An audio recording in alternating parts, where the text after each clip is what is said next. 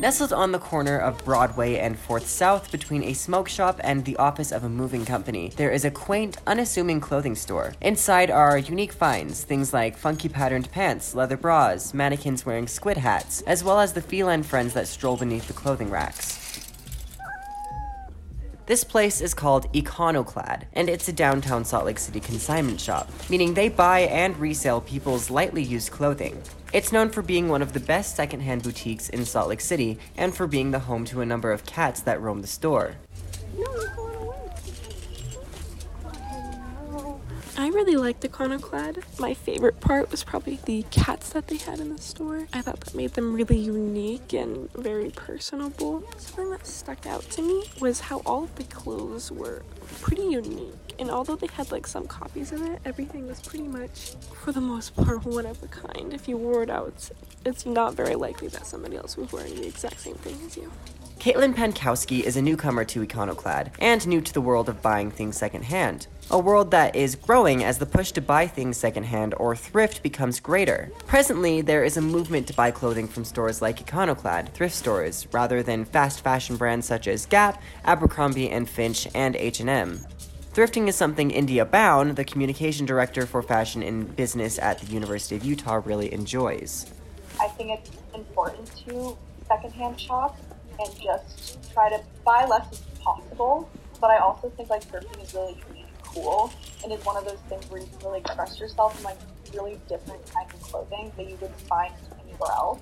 Bound says thrift stores are a hotspot for trends and a good way for consumers to buy less. Like I think with social media and like influencer culture, it's a cool way to express yourself. I think it can go either way with being good or bad, but I think overall like thrifting is just a fun way to shop without being too over-consuming within like, mainstream stuff. Joan Gregory, a retired University of Utah medical librarian, says that overconsumption of things like fossil fuels is a big issue, and one way to combat that is to reassess our consumption habits when it comes to things like clothing. It's us. We're driving that, quote, need for the fossil fuels, and we can change that by changing our consumptive habits.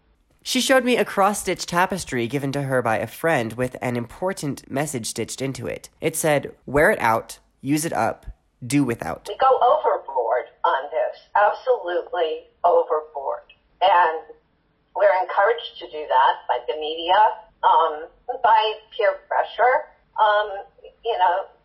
all of those things. And start looking at the labels on the clothing, you start seeing that some of those clothes are made from oil. It's not all cotton. There are resources that we use to make those clothes. So why not reuse them?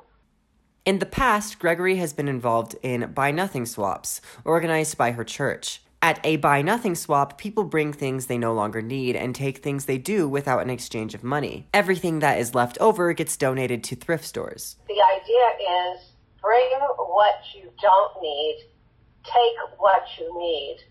No money exchanged, it's all free. Bring everything. If you've got too much, bring it.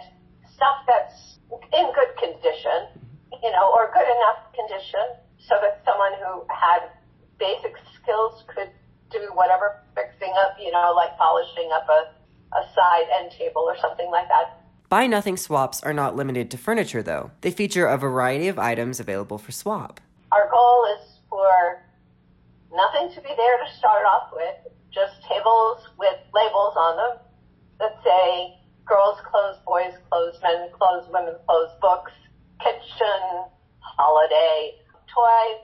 People come in and put the things down on the tables that it might be, and then other people can come and find things that they need, and people who brought stuff can find things that they need. A good amount of secondhand clothing is available for swap as well. Gregory says you can even try it on. The fun thing is you can try out new clothes that you would never, in your wildest imagining, go and buy for yourself. This is a sentiment that Bown also feels when it comes to thrifting, saying that the feeling of finding the perfect article of clothing at a thrift store sticks with you. Like, it's just one of those things that you'll never forget. Like, you'll always remember, like, where you got it, when. So I think, like, whenever I find pieces, like, I just obsess and rewear. Like, I am one of those people. Like, you'll see me in the same outfit, like, multiple times in a row, just because I get so into pieces, like, at periods of time. And I love the way it feels when you find, like, thrifted piece that you can just always rely on. While she thinks thrifting clothing is a good start to buying things secondhand, Bound says it is more important that people are conscious of the things they are investing their money in and know what they are purchasing.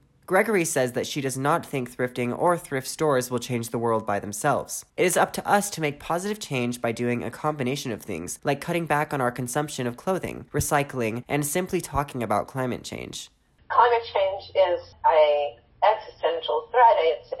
It feels huge, and it feels like, oh my gosh, we can't do anything, but it really is like 100% related to our consumption. I'm Devin Oldroyd reporting.